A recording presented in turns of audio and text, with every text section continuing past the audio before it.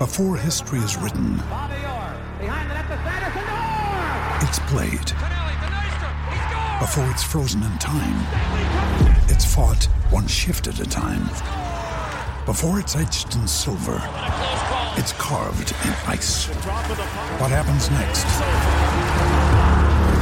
will last forever.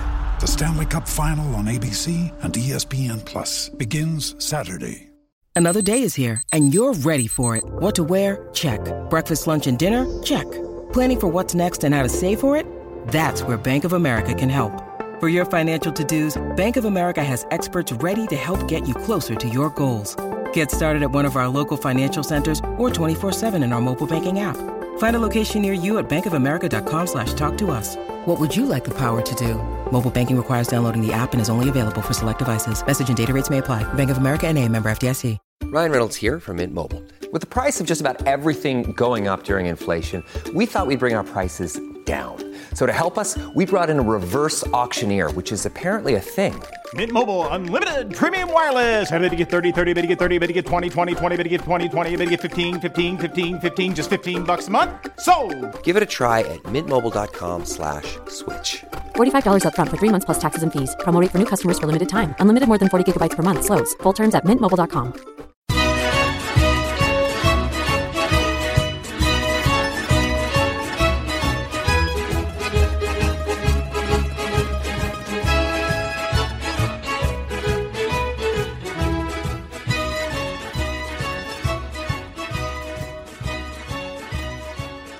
Hello and welcome to a special bonus edition of the Forza Napoli Calcio podcast. This is a podcast devoted to Napoli, of course, but you don't have to be a Napoli fan to enjoy it. If you're a Serie A fan, if you're a football fan, looking for the inside scoop on all things Napoli, this is the place to be. I'm your host, Joe Fischetti. Thank you, as always, for listening. This is an extra special episode for me. I normally bring on experts that I've met through Calcio Twitter, who have all been great, but today I'm bringing on two very close friends of mine who may not be very active on Calcio Twitter, but they are definitely Calcio experts. It's also the first time we're going to bring on two guests at once, so that should be a lot of fun as well. Now, this episode was originally planned to be a Juve Napoli preview episode, and it still will be, but we're also going to talk about all the drama that unfolded today and continues to unfold around whether this match will even be played. I'll get to that in just a second, but first let me introduce our guests. I'll start with my paisan, Mauro Russo. Mauro, welcome to Forza Napoli. Thank you very much, Joseph. I'm glad to be here. I've been an avid listener since day one, and I'm very much looking forward to this. Oh, it's my pleasure. So you're both a Milan fan and a Napoli fan, so quickly tell our listeners how that happened. Well, yeah, it's kind of a funny situation, but I guess, growing up watching soccer with my father on Sunday mornings was always a pleasure of mine. And as you said, we're paisans. And so my dad is an avid Napoli fan and supporter. And I was growing up watching Napoli for the most part, where that was the main match on the TV. Unfortunately, during that time, when I started watching, Napoli wasn't the strongest sides, and they struggled, and they just weren't like the days of Maradona, and that was quite apparent. And being a young soccer fan, it was always more fun to support a winning team. And Milan was doing quite well, and I was playing soccer, and I was playing defense, and so Paolo Maldini was an inspiration of mine. And so it just became a pretty simple and quick transition to become a Milan fan. Sorry. My father didn't seem to mind, which is odd because you know that in Italy you are chosen. You choose your soccer team before you even given your name. So that's pretty much it. Now, recently Napoli is starting to do a bit better, and I like to support my dad's club, and so I've also been supporting them lately, and I'm very much excited to see both Milan and Napoli do well when they play each other. It's a tough call, but I usually go red and black. Yeah, it's funny because in the early 90s, that was a pretty big rivalry, sort of at the end of the Maradona era when those great Milan teams started. So speaking of rivals, our second guest is a Juventino, and I confess I am friends with a couple of Juventini. Michael Bonadiman, welcome to Forza Napoli. Thanks, Joe. Happy to be here. Always listen to the podcast. It's good to be on for once. Yeah, no, this has been a long time coming. So, like I said, you're a diehard Juventino. Why don't you quickly tell our listeners how that happened? Yeah, sure. Like Mauro was mentioning, comes directly from your father most of the time before you're even given a name. So Just I grew up in a Juve household, and it's just always been Juve from day one, about 25, 30 years ago now. So there's been a lot of highs and a lot of lows, and it's been a ride, but always been faithful to the black and white. Yeah, well, I guess lately there hasn't been too many lows with 9 Scudetti, but certainly on the Champions League front, maybe some lows there. So before we get to the preview, I want to get both of your thoughts on everything that happened today. But for those who were wise enough to stay away from it, let me do a quick summary. Actually, it's not that quick. There's a lot to go through. I think by now most people know about the situation at Genoa. They had their first case, which was Mattia Perin, who got COVID a few days before the match against Napoli on Sunday. Then Lassi Shona got it the day before the match, so neither of them traveled to Napoli. After the match, we learned that the positive cases at Genoa had increased to 14. 11 of them were players, including Perin and Shona, and 3 of them were staff. And they currently have 22 cases, 19 players, and 3 staff. So Genoa's match against Torino was supposed to be played today, which is Saturday. That has been postponed. Then on Friday, Napoli confirmed that Piotr Zielinski and team staffer Giandomenico Costi tested positive. An additional round of tests were done on Saturday morning local time, and Saturday evening local time, Napoli confirmed that Elif Elmas had tested positive as well. As a result, the local health authority in Campania blocked Napoli from traveling to Torino and ordered the club to quarantine for 14 days. There was some speculation on social media about the local authorities and that how they possibly left it to the club doctor to decide whether they should travel. So a lot of people out there were speculating that De Laurentiis was behind this because Insigne, Zielinski, and Elmas are all out. That story is false, though. The authorities tasked Napoli's doctor Raffaele Canonico with identifying who had been in contact with Zielinski because they would all have to quarantine for 14 days, much like we do here. Not surprisingly, he identified all of his teammates and some coaches. The reason that's important is because the new Serie A rules, which we spoke about briefly on our last episode, say that if a team can't field a team of 13 registered players, including the keeper, then the match will be postponed. Otherwise, if they don't play, they're given a 3-0 loss. However, they are not given a loss if the reason they didn't play was because they were not permitted to travel by the local authorities. Then we had Juventus issue an official statement saying that the first team will take the field on Sunday for the match per the calendar. Now, I must admit, I overreacted to that at first, and I think a lot of Napoli fans did too. At that point, there was no word from the league on whether the match would be played, so Juventus had to take that position realistically. They couldn't just not show up. Imagine if they didn't show up and Napoli did, and then Juve had to forfeit the match. The crazy thing, though, was that shortly after the Juventus announcement, Lega Serie A confirmed that the match remained scheduled for 8:45 p.m. local time. There were also some false reports, some fake news that Napoli were actually going to travel to Torino. After all, that's not the case. And as far as I understand it, Napoli are preparing the necessary documentation to demonstrate that they were not permitted to travel by the authorities, and therefore the match should be postponed. Otherwise, according to the letter of the law, Napoli will have to forfeit this match and take a 3-0 loss. So, Mal, why don't I start with you? What did you think about how this whole situation played out, and where do you think it might end up? Oh, when I saw the Sijoka tweet, I agree. I was a little bit offended almost. But then after you start to realize that as the home team, they would have been forfeited if they didn't show up. Then it starts to make a little bit of sense. I have to admit, I had never heard of the acronym ASL before, except for maybe some use in chat rooms back in the day. But after reading through the letters and everything, I can see where a lot of the confusion lies. I'm of the opinion that if we look at recent history and we understand how this virus works and how, 2 players from Genoa that had tested positive before the match, and then after that match, 22 players now have the virus.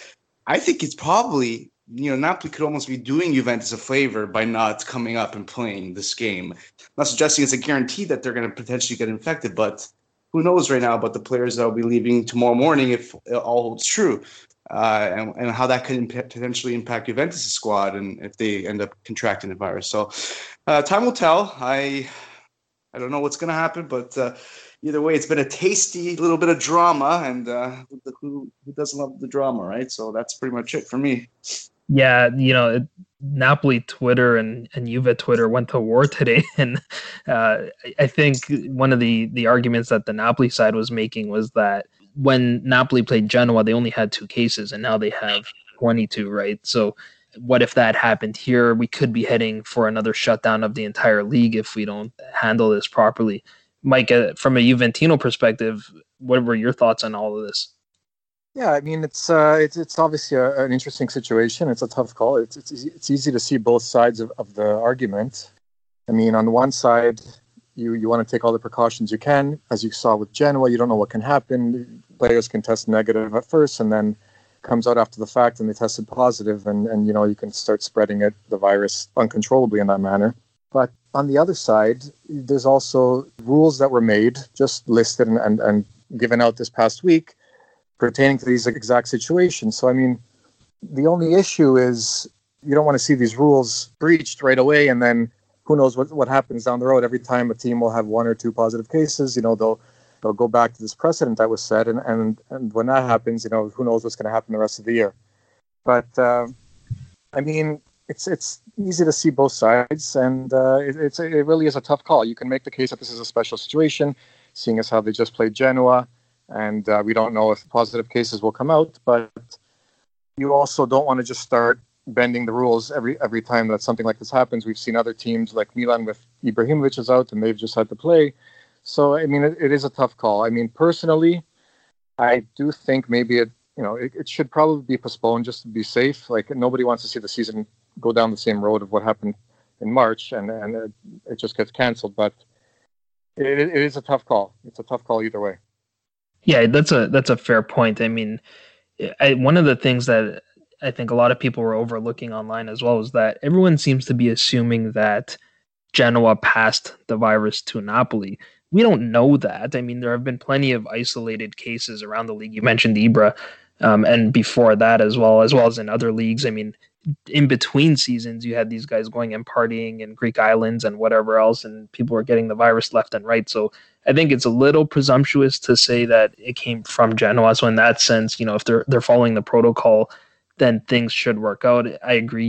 You can argue for both sides of it, and a lot of Napoli fans or Juventini on Twitter were accusing Napoli of trying to get out of this match because we're down a couple of players.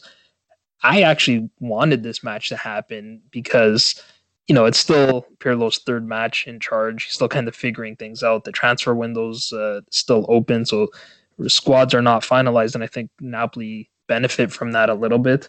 But we'll see what happens. I don't think this story is done yet. We know with Serie A and with Italy in general, they're going to leave this decision probably to the last second. So even though the league came out and said that the game is still happening, and Napoli came out and said, well, they can't travel, I have a feeling there's more to come on this story. So that's about as much as I want to talk about that subject. I'm pretty exhausted with it, following it all day. But I still want to talk about the match in case it does happen. And even if it doesn't, there's a lot of interesting storylines around both of these clubs.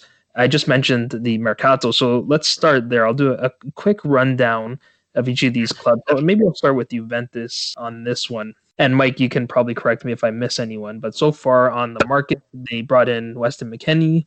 They swapped for Artur with Pjanic. They brought in Morata, and in January they signed Kulusevski, but he didn't join until the start of this season. I mentioned Pjanic is out. Higuain and Matuidi both went to Inter Miami.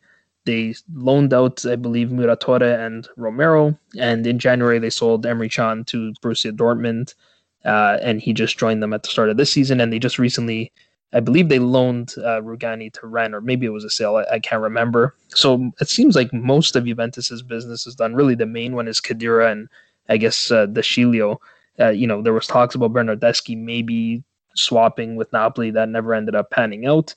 So what were your thoughts on Juve's transfer market so far, and do you think there's anything else to come?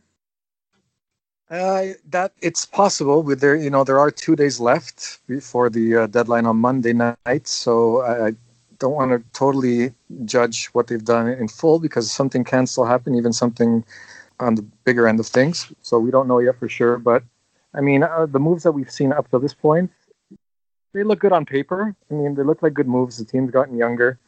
I don't know how much better they'll actually end up being, though. I mean, we saw last year the biggest weaknesses for this team were in the midfield and probably on the wing backs.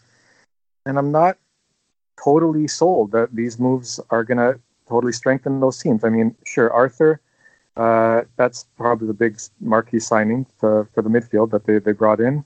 They valued him at 70 or 80 million euros. So, I mean, he needs to take a step up. We need to see, because he spent 2 years on Barcelona. He wasn't really a starting player there. He kind of maybe played like half the games. So he's going to have to really take a hold of this team. And he's replacing Pjanic, who didn't have a very good year last year, but he was still a fairly quality player.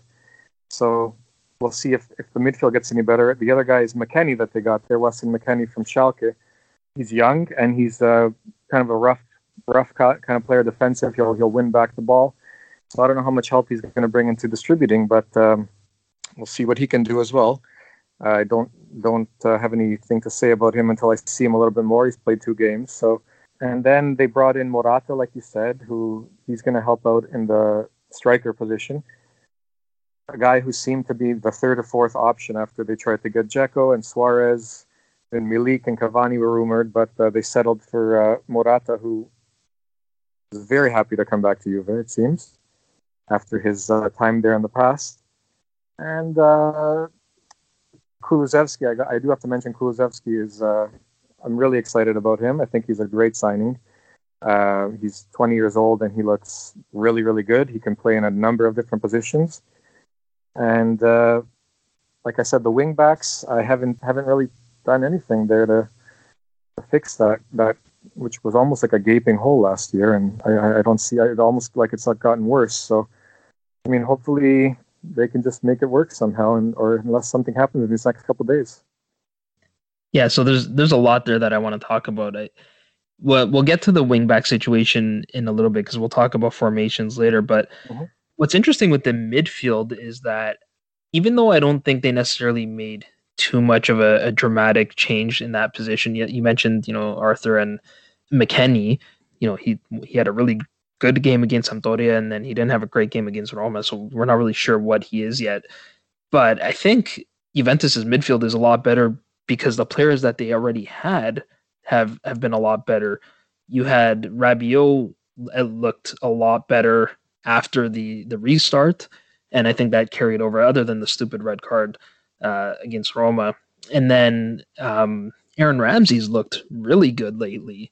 So, maybe Juventus didn't need to make that many changes in the midfield. Plus, they have one of the best midfielders of all time now coaching these midfielders.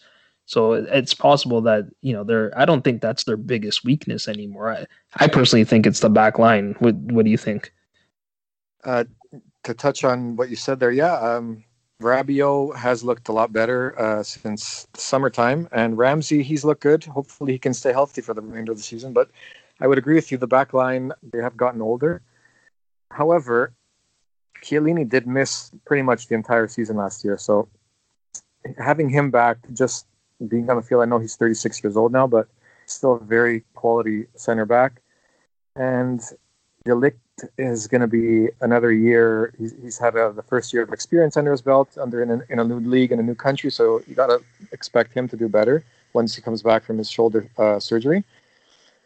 But there's no denying it. They're all getting older. And I do want to mention Pirlo has looked like he might be moving to a different formation in the back, using more of the three in the back, which that's where the BBC became pretty much famous, using that formation. So I'm wondering if Bonucci and Chiellini might be a little bit more comfortable in that formation that they look like they want to use this year, if they keep it. Yeah, we'll get to that very quickly, and then I'll move on to Napoli's transfer market. Between all of those strikers, it seemed like Dzeko was the one that Pirlo wanted the most, or maybe 1A and 1B between Dzeko and Suarez. You ended up with Morata. Which one would you have preferred up top? Because, for me, Morata looks... he's an on and off type of player, and we'll get Mauro's take on him as well, because in addition to being a Milan and a Napoli fan, Mauro's also a Chelsea fan. Mauro's a bit of a Zingaro di Calcio, if you will. And, he has some experience and maybe not so many fond memories of Morata's Chelsea days. But where would you rank Morata in terms of the strikers that Juventus were linked to? I do like Morata because of his history with the team. I was a fan of him. He's had some good years with the team, but I'd say of the guys that you listed there, I'd probably have put Dzeko as the first option, even though he's older. I think just in the next year or 2 years, he's still a quality player. He's more of a presence up top, which I think is what Juve was looking for more of, with Ronaldo and Dybala, more of guys who like to cut into the box, maybe from more of wide positions. They might have needed somebody who can kind of be more of a presence in the box, and I think Dzeko would have been perfect for that. He can bring the ball down, win headers. He's got no problem distributing the ball. He can score tons of goals. So he would have been my number one. And probably, I know Suarez is probably, he's a prolific striker. He's probably got the most goals by far out of all these guys we listed. I always wondered about how he would have fit into this team. So I'm not sure how he would have done with the rest of the guys there. But just behind them, I would have said Morata. I didn't mind Milik. A lot of people were hoping that Milik didn't come, but I thought Milik could have been interesting as well. But yeah, and I mean, I like Morata. We'll see what he can do. Sounds good. So let's move on to Napoli. So we brought in Victor Osimhen, was obviously the big splash. Then we signed Amir Rahmani and Andrea Petagna in January, and they started with the team this start of this season. And just today, I believe, we announced, subject to the medicals, a dry loan of Bakayoko from Chelsea, who, Mauro, I'll get your take on him in just a second, because you know I'm both from Milan and Chelsea. Players going out were Alan, who went to Everton, Callejon, who just his contract expired. He's still looking for a team. I believe just today we announced that Amin Younes joined Eintracht Frankfurt in the Bundesliga. And then there's still a lot of work to do with a couple days left in the window. Still looking for sale of Milik. Lately, Fiorentina seems to be his most likely destination for him, subject to possibly a sale of Federico Chiesa, which I didn't even get Mike's take on that. But also, Koulibaly looks like he's staying. Maximovic, not really sure. And then the rest are players that are not as key to the team and are probably on their way out. Llorente, Luperto, and Unas. Mal, what were your thoughts on Napoli's transfer window, and how do you feel about Bakayoko joining? Well, I think at the same light as what Mike had mentioned, the window is not not completely done. We got 2 sleeps left. It's like the night before Christmas, so to speak. And interesting, the Bakayoko deal. It seems like Napoli's gazumped Milan there, because it almost sounded like about a week ago that he was potentially returning back to Milan. A player during his time. So I'll speak towards first his time with Milan, because that's the more recent experience in my fandom. And yes, I am a bit of a Zingaro di Calcio, and my affiliation with Chelsea resulted from a passion for Italian players migrating to the English league and showing them how to play soccer. And so Chelsea is always known to have the Italians, Zola and Vialli, player coach Vialli, actually. So, the affinity for Chelsea started with that, and I still am a fan of them to this day. Anyhow, back to Bakayoko's time at Milan, he did not really have an impressive start to his tenure, but he grew. I mean, I think it was more so an issue of just kind of adapting to a new team and a new country, a new league, and he grew to become arguably one of the better players under Rino's direction. He's a workhorse, much like what Gattuso was when he was playing, so I can see why that ended up being a good fit. He was prone to mistakes, though, and he has a heavy touch, so you got to understand his weaknesses and kind of try to limit them. And then with Chelsea, similar kind of experience. In fact, I think his best performances, have been in the French league. But in Milan's second half of that year, I was pretty impressed with him. So if Napoli is able to sign that and complete the loan, I'd say that's a good bit of business. Overall, the summer transfer session, or I guess it's now considered a fall session due to the whole pandemic, I felt a bit underwhelming to me personally, but however, I guess after some reflection, it's probably not that weak after all. I mean, the underwhelming aspect just felt like because the players that came in during this particular period were very narrow, was very small number. But for example, Petagna and Rami, like you mentioned, they came in during the winter transfer of last season, so it's easy to forget them because it feels so long ago. And how can you consider a transfer window to be underwhelming when you've broken the club's individual transfer record through Osimhen? Although I wonder what Maradona's signing from Barcelona in 1983 for £7 million at the time would remunerate in 2020. Be curious to see how that adds up. I still think Osimhen would probably take it. And, I didn't know much about Osimhen until the initial rumors, but after getting some research on him and seeing his first few appearances for Napoli, I'm actually really loving him. So if he can avoid the wait, like sometimes a player comes in on a club record fee, like Morata had done probably at Chelsea, there's a lot of weight on your shoulders. So if he can, avoid that weight and perform with that out of mind, I think he can do well for Napoli. I think he'd become a fan favorite, and I think he can lead them to some successful victories. The departures, I thought they were slightly disappointing in that they went for less than what would have been received if ADL pulled the trigger in previous years, like last year or 2 years ago for Alam there. But again, then you have to ask yourself the question, without those players, would Napoli have achieved what they achieved last year? Not to say that Napoli achieved grandeurs last year, but they if you ignore the terrible start that they had at the beginning in Serie A, they charmed Europe a bit in the Champions League until they ran into Messi's left foot. And, they did lift the trophy, right? So, again, even though we didn't gain as much money off of those sales, they still contributed to the successes. So it's hard to say whether that's good business or bad business. But anyways, I think, Joe, you also – I have to double check, but I believe there were some loans that converted into permanent transfers, or maybe those numbers were agreed upon previously, like Verdi, for example. I think, that was good business to get rid of him and get him almost to recoup the initial amount of funds that were paid for him, especially during this time. So, anyways, if you have to rate this session, I don't know if you call Chelsea's current transfer as the benchmark, and let's say that's a 9 out of 10. I would say this is like a 6.9 out of 10. And if the Bakayoko deal is confirmed, the loan deal is confirmed, I'd say 7.5 out of 10.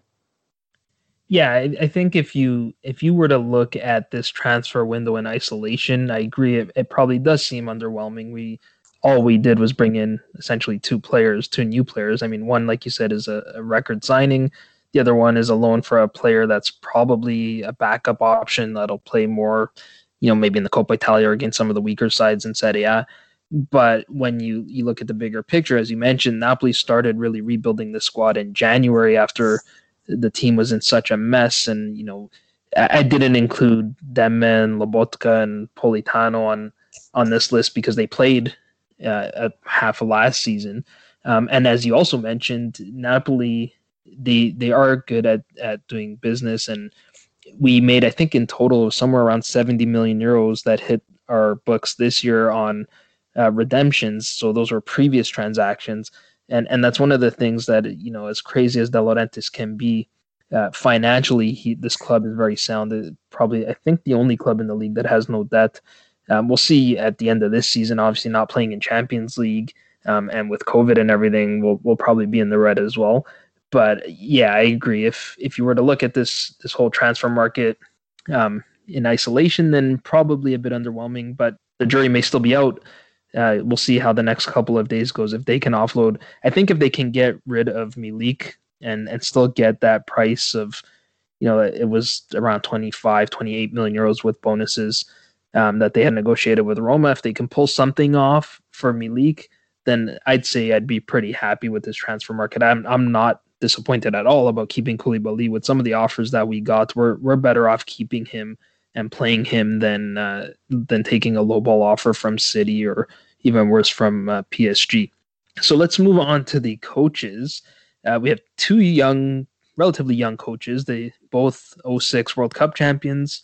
Mike, I want to start with you. What were your thoughts on the appointment of Pirlo, and how did you feel after his first two competitive matches? Well, I can say that I was definitely I was surprised. I'm sure, like many other people were. I thought when they signed him maybe a couple of weeks earlier for the under-23 team down in Serie C, Lega Pro, I thought it was a great signing. Give him a year or two down there to learn the trade, and I thought that in a couple of years, who knows, this guy could be the next great coach.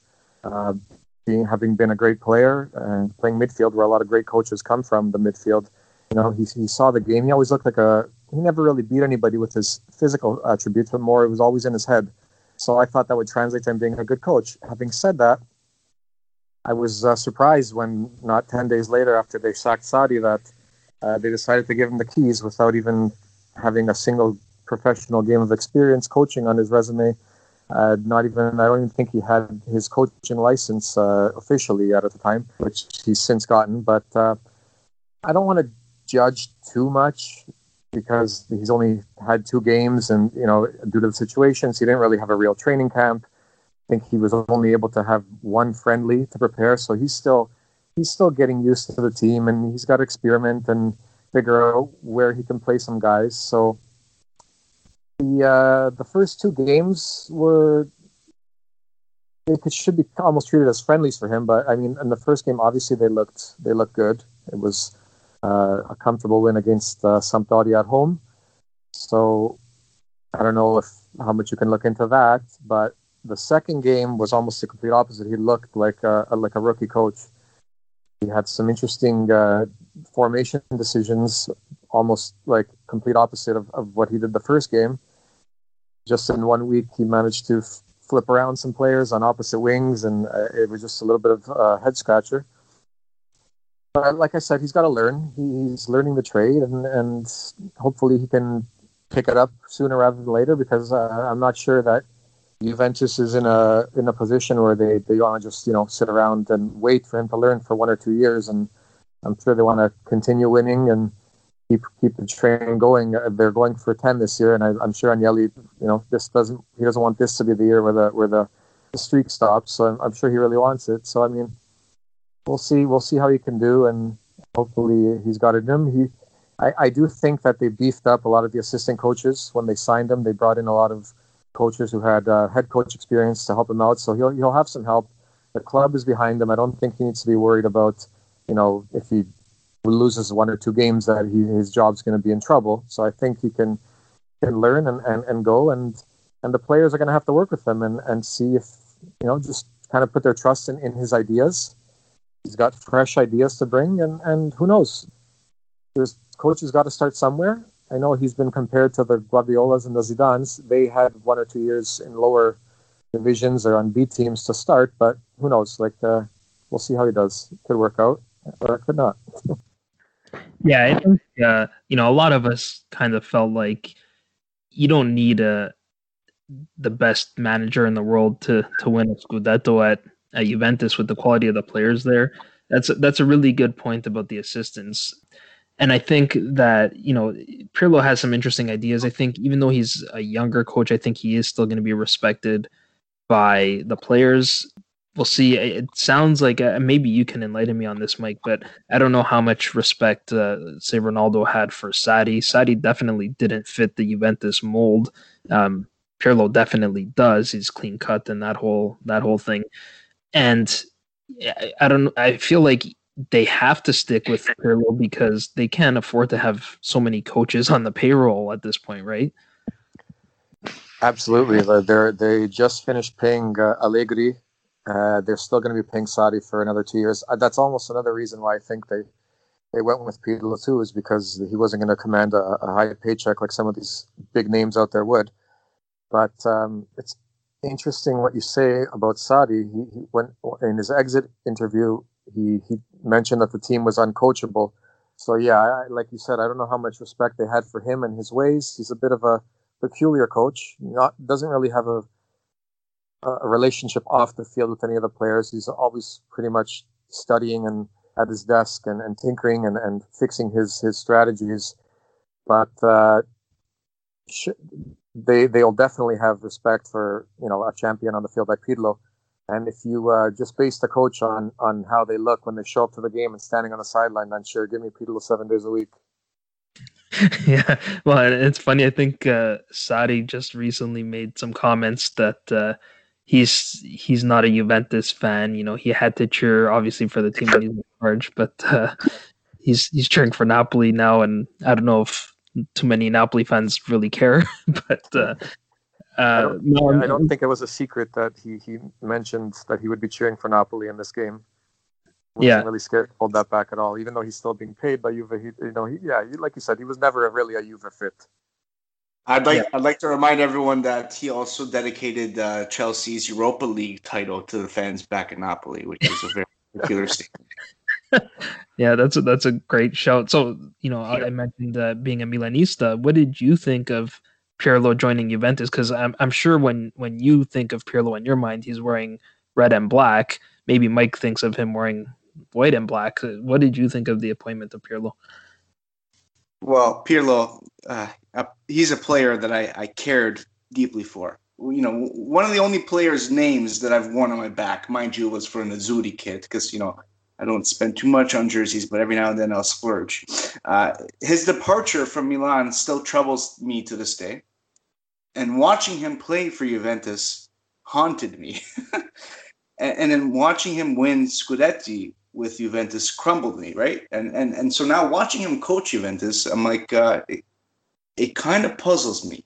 And, Mike, you touched upon a lot of the great aspects of, his fact that he's like a midfielder and he's, hasn't had too many games behind him. However, he kind of fits Juventus mold and this and that. I actually read some analysis of the thesis he had submitted to achieve his coaching license. And it seems to be almost completely opposite of what he's been doing in practice, because the details of the thesis were just obviously, maybe it's just to achieve a passing grade, I'm not sure, but they're very fundamental stuff, straightforward tactics that everyone gets taught from, and he kind of just highlights them and tries to finesse them a bit. But like you said, he did some peculiar things in these couple of games he's been at charge. So who knows if that's just a bit of pressure? Is that maybe a bit of him trying to dazzle or whatnot? So I feel like a team like Juventus, if the players are talented, you don't really necessarily need to implement, for example, Sarri ball to win. I think simplistic approach is what's required with these players, and Pirlo seems to be able to, understand it. That's like the toughest part about calcio. It's like, trying to play simple is sometimes the most difficult aspect of things, right? Everyone tries to get a little bit fancy. Pirlo, he always controlled the midfield when he played with Milan and the Italian national team, and he was fundamental to some of Milan's greatest successes. Okay, when I think about Pirlo, I think about him raising 2 big years trophies, right? So I don't think we can judge him based on his first 2 matches, but like you guys mentioned about the comparisons to Zidane and Guardiola and all that, it's not a joke that the most successful instances where players become coaches are usually when they're midfielders. Although I think it's more common that a midfielder becomes a coach anyways because of the way that they view the game. So I still love the man. I'm appalled about the way that he got shipped out of the club when I think Berlusconi and Galliani were entering into their senile years, I believe. So it's going to be an interesting season for them, and I think part of it was to make an affordable acquisition, and we all kind of know who the coach is at Juventus anyways, right? Yeah, so it's funny you mentioned Berlusconi. We might be seeing him back in Serie A not too long from now with the money they're spending at Monza over there. But yeah, I think Mike mentioned it as well, that Pirlo was always a player that was it wasn't his physical attributes that made the difference. It was his mind. So in a sense, he was kind of like a coach on the field already, and I'm sure that'll transition off the field. I also want to get your thoughts on Gattuso, because again, another ex-Milan player, also an ex-Milan coach. Probably, I mean, the story is that he left on mutual terms with Milan. I don't know if he was necessarily sacked after he got them, within the final match day of reaching a Champions League qualification. He joins Napoli and turned the season around last season, won the Coppa Italia, off to a good start this season. What are your thoughts on Gattuso so far? I'm very, very impressed with what Gattuso's done with Napoli. I was impressed with what Gattuso was accomplishing with Milan because it didn't start well, but he turned things around. I believe he's a coach that the players want to fight for. And I know in this day and age with analytics and everything that's come together, there's more to the way that players are analyzed in terms of their performance levels. And all these other ways of analyzing things. But again, the relationship with the coach is crucial. Like Mike mentioned, I don't know if many Juventus players were willing to live and die for Sarri on the field. And I'm pretty confident that players will literally lay it all on the line for Gattuso, because if not, I'm sure he would kick the shit out of them at some point. So it's funny. This is a matchup between, two old comrades, two former teammates, two World Cup winners. Gattuso and Pirlo shared spaces on the pitch within 10 to 15 meters their entire career, probably. You know what I mean? So it's going to be a fun match if it all goes through together tomorrow.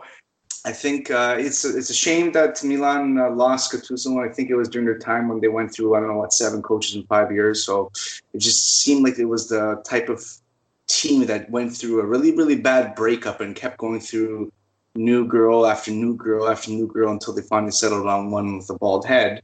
And so having now Gattuso come over to Napoli, I think he's a good fit. I think the people of Naples love him. I think they can appreciate his hard work, his grinta, Ringio, the growl. Like he's everything that I think that this city, this region desires in a coach. Just before him, we had one of the most successful coaches in European history, and what happened? So, we'll see what happens. I think the first full year with the club, I'm expecting good things. Having no Champions League games is a bit of a shame, but he'll still be playing midweek fixtures in the Europa League. And, as long as his team can stay healthy, I think that Gattuso can lead them to a strong finish. Yeah, he's definitely a good fit for this city. I mean, San Gennaro, right? And also, I think a lot has been made about the Grinta and his ability to get the most out of his players, which he absolutely does. And he's not afraid to kick players out of training. We saw him do that with Lozano and Alan. But he's also been showing his tactical abilities lately, and which is a good segue into the next piece that I wanted to talk about, which is the formation. He used a 4-3-3 predominantly last season. It was very defensive, Gattenacho, they were calling it. And it worked. I mean, it wasn't the prettiest football. We were playing very defensive, especially in the Coppa Italia, but it got us a trophy. Then we sign Osimhen, and Gattuso shows all of a sudden that, wait a minute, this guy actually does have some tactical acumen. He switches to a 4-2-3-1 to get Osimhen into the attack, and he didn't start with it in the first match, but an hour into the match, he made that transition, and the game completely changed. How do you feel about this change in formation and about Gattuso's sort of tactical abilities? It's like it comes down to who's available to the players, for the coach's selection. And so when you consider, in particular, we don't have Caglione anymore. Insigne's hurt; he won't be available. So really, the only member of the original fearsome 4-3-3 is Merton. So I love the change to this new formation, the 4-2-3-1. I think that this is what's going to be the most likely used formation, barring injuries. In terms of what I think should happen with the starting 11, I guess keep the same one from the Genoa thrashing, and maybe throw Politano in on the left. I'm not sure. He kind of played in Lozano's position after the substitution last week, so it depends on how adaptable he is. But I'm more of a fan. Like 4-3-3 is a fun formation. It worked with the players that Napoli had, but I am more of a fan of the current lineup that's being championed by Gattuso. And like you said, Joe, so eloquently, like he's starting to flex his tactical muscles, which nobody would have thought he had. I know he would maybe sometimes make the occasional blunder here or there with substitution choices, but if he can keep this up, I think, like I said, there's a strong chance of success this year. Yeah, and I think you're right in terms of the who's going to start where. You probably have to go, whether who starts on the left or right, it's probably, I'm thinking maybe you move Lozano to the left and play Politano on the right. We would have put in Elmas. He kind of replaced Insigne after he went down, and now Elmas is out with COVID. I don't necessarily mind Zielinski being out. My preference was that you had either Dem or Lobotka as one of the two in the double pivot anyways. I thought that was a little bit maybe over-aggressive, and it worked against Genoa because they're Genoa. But I was a little nervous about going Fabian and Zielinski against a team like Juventus. So I mean, where we're going to be lacking a little bit, obviously, is in the depth. Now we're down 3 key players on this team. Mike, did you have any thoughts on Gattuso or the 4-2-3-1 formation before we get to Juventus's formation? Not really. I do think Gattuso can end up being a great coach in this league. Like Mauro was saying, I thought he was already showing signs of progress when he was on Milan. Just don't know how much credit he was getting for finishing in the positions that he finished with the team that was at his disposal. Coming 1 point of the Champions League that year. So he's also looked great on Napoli. Turned around a team that was in turmoil and struggling, and he's looked good. So the teams look good, and they're back in the favorites for the title this year. So I think he looks good. And in terms of the 4-2-3-1, I think that's the best way of utilizing your new prized acquisition, Osimhen. So yeah, I would approve of the switch. Awesome. So you already touched on the 3-5-2 a little bit with the 3-man back line and the BBC. So I want to focus a little bit on some of the players that Juventus have and how they fit in. The first one I want to ask is with Morata. We saw Morata playing paired with Ronaldo up top. So that meant Kulusevski dropped to the wing back spot. But I felt that, and again, it was against Sampdoria. So of course everybody's going to play better against Sampdoria. Except for maybe Fiorentina, I guess. But Kulusevski looked better to me in the striker position. But if he plays there, then you don't have any room for Morata. So what do you think about that? Would you rather see Kulusevski play as sort of a wing back so that Morata can get into the lineup? I don't think Kulusevski is best utilized as a wing back. I think he needs to be closer to the net. I'm okay with him playing on the wing. I think he had a lot of success on Parma last year. I believe he played on the right wing, but closer to the net. Like he's capable of. He put up double digits goals and assists last year. So I think he's definitely got to be a little bit closer to the net. Whether or not that comes at Morata's expense, I mean, that remains to be seen. I still don't think really anyone really knows what Pirlo's going to settle on. I'm not even sold that he knows what he's going to settle on at this point. But, I wouldn't be surprised if Morata actually started from the bench more games than not, because you still have Dybala who hasn't played these first 2 games, and I think he's got to be starting. So I don't. It's tough. I don't know. I'm a little bit stumped at how he's going to work it, how he's going to fit everybody in. But if I had to choose, I'd like to see Kulusevski more in an attacking role. It doesn't have to be as a striker, but maybe just behind or a little bit out wide, something like that. Yeah, I was actually going to ask you about Dybala as well, because I'm looking at this formation and I can't figure out how he fits into it. I wouldn't be shocked if Pirlo changed the formation again to try to get all of these pieces to fit in there, whether he plays a 3-4-3 maybe, or like a similar formation to Napoli's with something that has a number 10 there that Dybala can drop into and maybe play behind, and maybe you can get everyone in, where if you have a 4-man attack with Ronaldo on the left, Kulusevski on the right, and then Morata as the striker with Dybala behind him, something like that. We'll see what Pirlo comes up with. I want to talk a little bit about the respective form of these clubs, and then we'll wrap it up with predictions. So Juventus have won 1 match, and they drew their second match. They beat Sampdoria pretty comfortably, and then they drew Roma, and that was a bit of a shaky game. How do you feel, Mike, about Juventus's form coming into this match?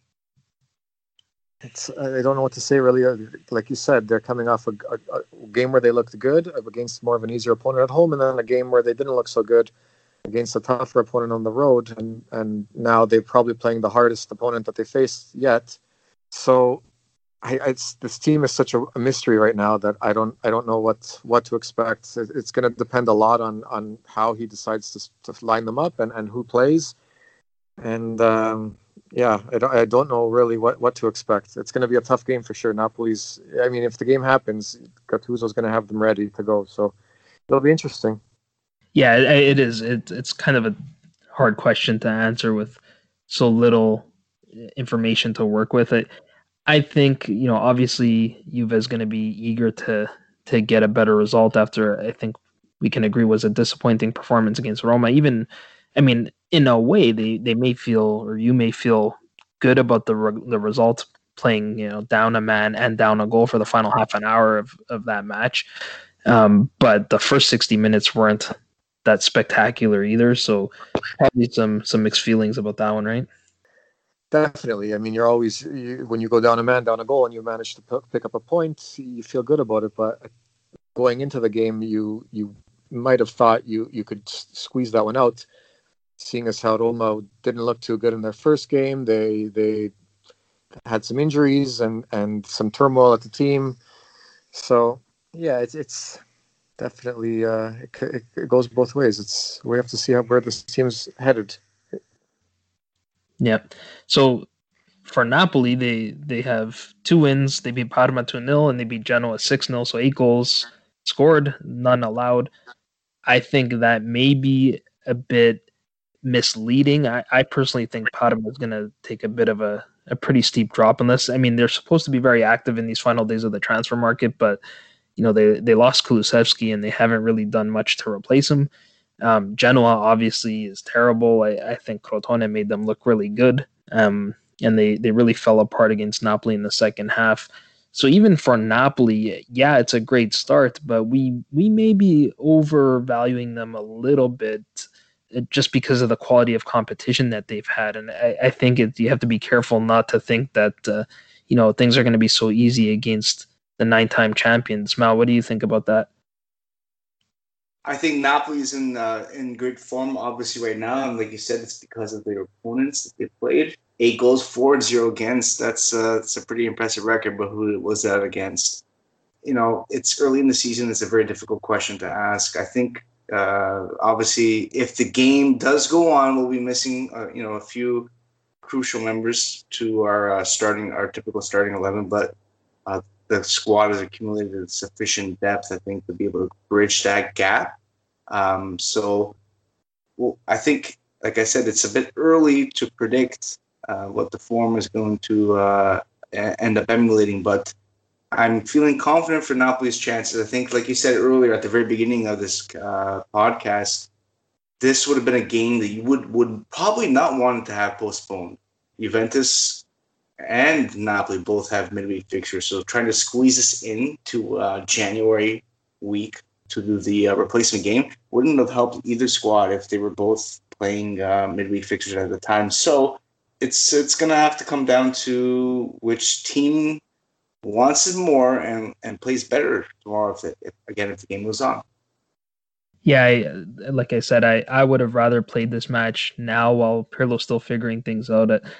At some point, Juve is going to get into a rhythm, and I don't want to be playing them at that point. So let's close it off with some predictions. Again, assuming this match is going to be played, we don't know yet. I mean, actually, it seems more likely that it's not going to be played, whether it's a Napoli forfeit or just postponed. But, on the off chance that they do play, we'll start with you, Mauro. What do you think the result will be in this one? So I think that if you look back at recent history, the matches between Juventus and Napoli that have happened over the past 2 or 3 years, let's say, have been the most kind of exciting and dramatic matches. Then there's been these like moments of just total bizarre, play, like Koulibaly own goal, the Coppa Italia win with the penalty shootout. Like this has been probably one of the best rivalries in Serie A in the past few years. Surpassing almost like some of the derbies that we always like hold close to our heart, like the Milan-Inter derby, Torino-Juventus derby pretty much pales in comparison. The Roma-Lazio derby is a close second. But if you ask me, it's the Juventus-Napoli fixture that kind of dominates the Serie A schedule. So I'm expecting another game of fireworks. I'm gonna see a 3-2 win by Napoli with Osimhen scoring 3 goals and Ronaldo scoring 2 goals. Wow, I love it. Definitely want to see Osimhen getting off the snide. I think it's a bit of a bold prediction, but you're a bold guy, so that's perfectly fitting. By the way, those will be non-penalty goals. They'll all be from the run of play. Yeah. Well, I think penalties are going to be way down this year with the change in the interpretation on the handball rule. Even though we still got one each in the Juve Roma game, but no, I like it. I definitely want to see Osimhen start scoring some goals. I think he deserves it. Mike, what do you got in this one? I was going to agree with what Mauro said there. It seems like every time these two teams play, there's excitement. There's lots of goals. Other than the Coppa Italia final, which was both teams' first games back after the 3 months that they had off. But other than that, it seems like there's always action. Looks like an action shooter here. So I'm going to go with, and also because I don't know if the game's going to be played or not, and I don't know if the game should be played. I don't know if it's right for the game to be played. So I'm just going to go for a nice high-scoring 2-2 tie. I'll give the goals to. I'll agree with Mauro. Osimhen can get off the snide. I'll give him one for Lozano, who's looked great this year. He looks like, even though Lozano was purchased last year, he looks like almost like a transfer market addition this year, because he looks like a whole new player, and he could be a big help to Napoli this year. And for Juve, I'll go with Ronaldo to get one, and I'm going to go off the board here. Maybe give one to I'm going to give one to Chiellini on a corner kick. 2-2. Wow, yeah. You're right on Lozano. I think, in a way, Napoli addressed a weakness without having to go get a player. Back to our discussion about the transfer market, the way Lozano was playing, one of the biggest positions that was on our radar, was a winger, whether it was Jeremy Boga, even though he'd be on the offside. With the way Lozano's been playing, and you look at some of the comments that Gattuso's made in the media, it seems like he's going to have a more important role on this side. I had the exact same prediction in terms of score. I had a 2-2 draw. I was giving the goals to Mertens and Lozano, and for Juventus, I had Ronaldo and Kulusevski. So we'll wrap it up there. Mauro, before we go, did you have any final comments you want to make? My only comments are that, Joseph, you're doing a great job. We love this podcast. You're bringing some attention to one of the greatest clubs in Italian football history, and Forza Napoli sempre. Awesome. Thank you. Mike, any final comments from you? No, like Mauro said, keep up the good work. It was an honor to be on. I'm always listening, and I love it. Even though I'm a Juve fan, not a Napoli fan, I catch most episodes. So you bring good quality stuff to the Twitter world. Stuff, Bill.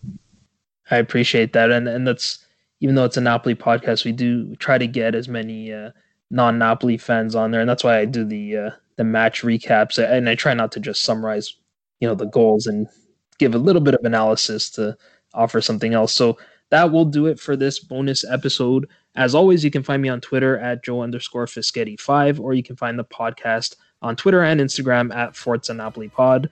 We'll talk to you again soon, but until then, I'm Joe Fischetti. Forza Napoli sempre.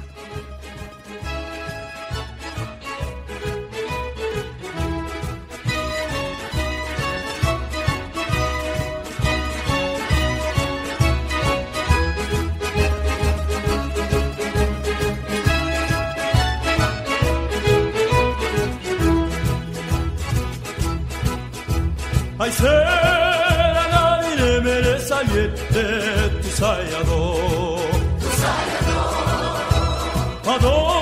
sto cuore ingrato chiudi spiette, famelo un po', adò lo fuoco coce ma si fuie, e lascia sta, e non te corri appresso, non te sfruie, sulla guarda. Yamma, yamma, in coppa, yamma, yamma, yamma, in coppa, yamma, curicula, curicula, coppa, yamma, curicula.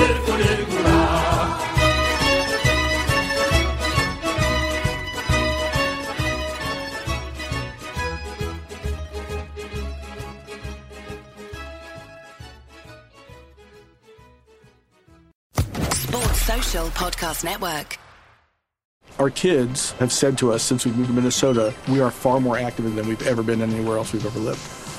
Moving to Minnesota opened up a lot of doors for us. Just this overall sense of community, of values that, Minnesotans have. It's a real accepting, loving community, especially with 2 young kids. See why CNBC ranks Minnesota number 4 best state to live and work. A great place to work, an even better place to live. ExploreMinnesota.com/live.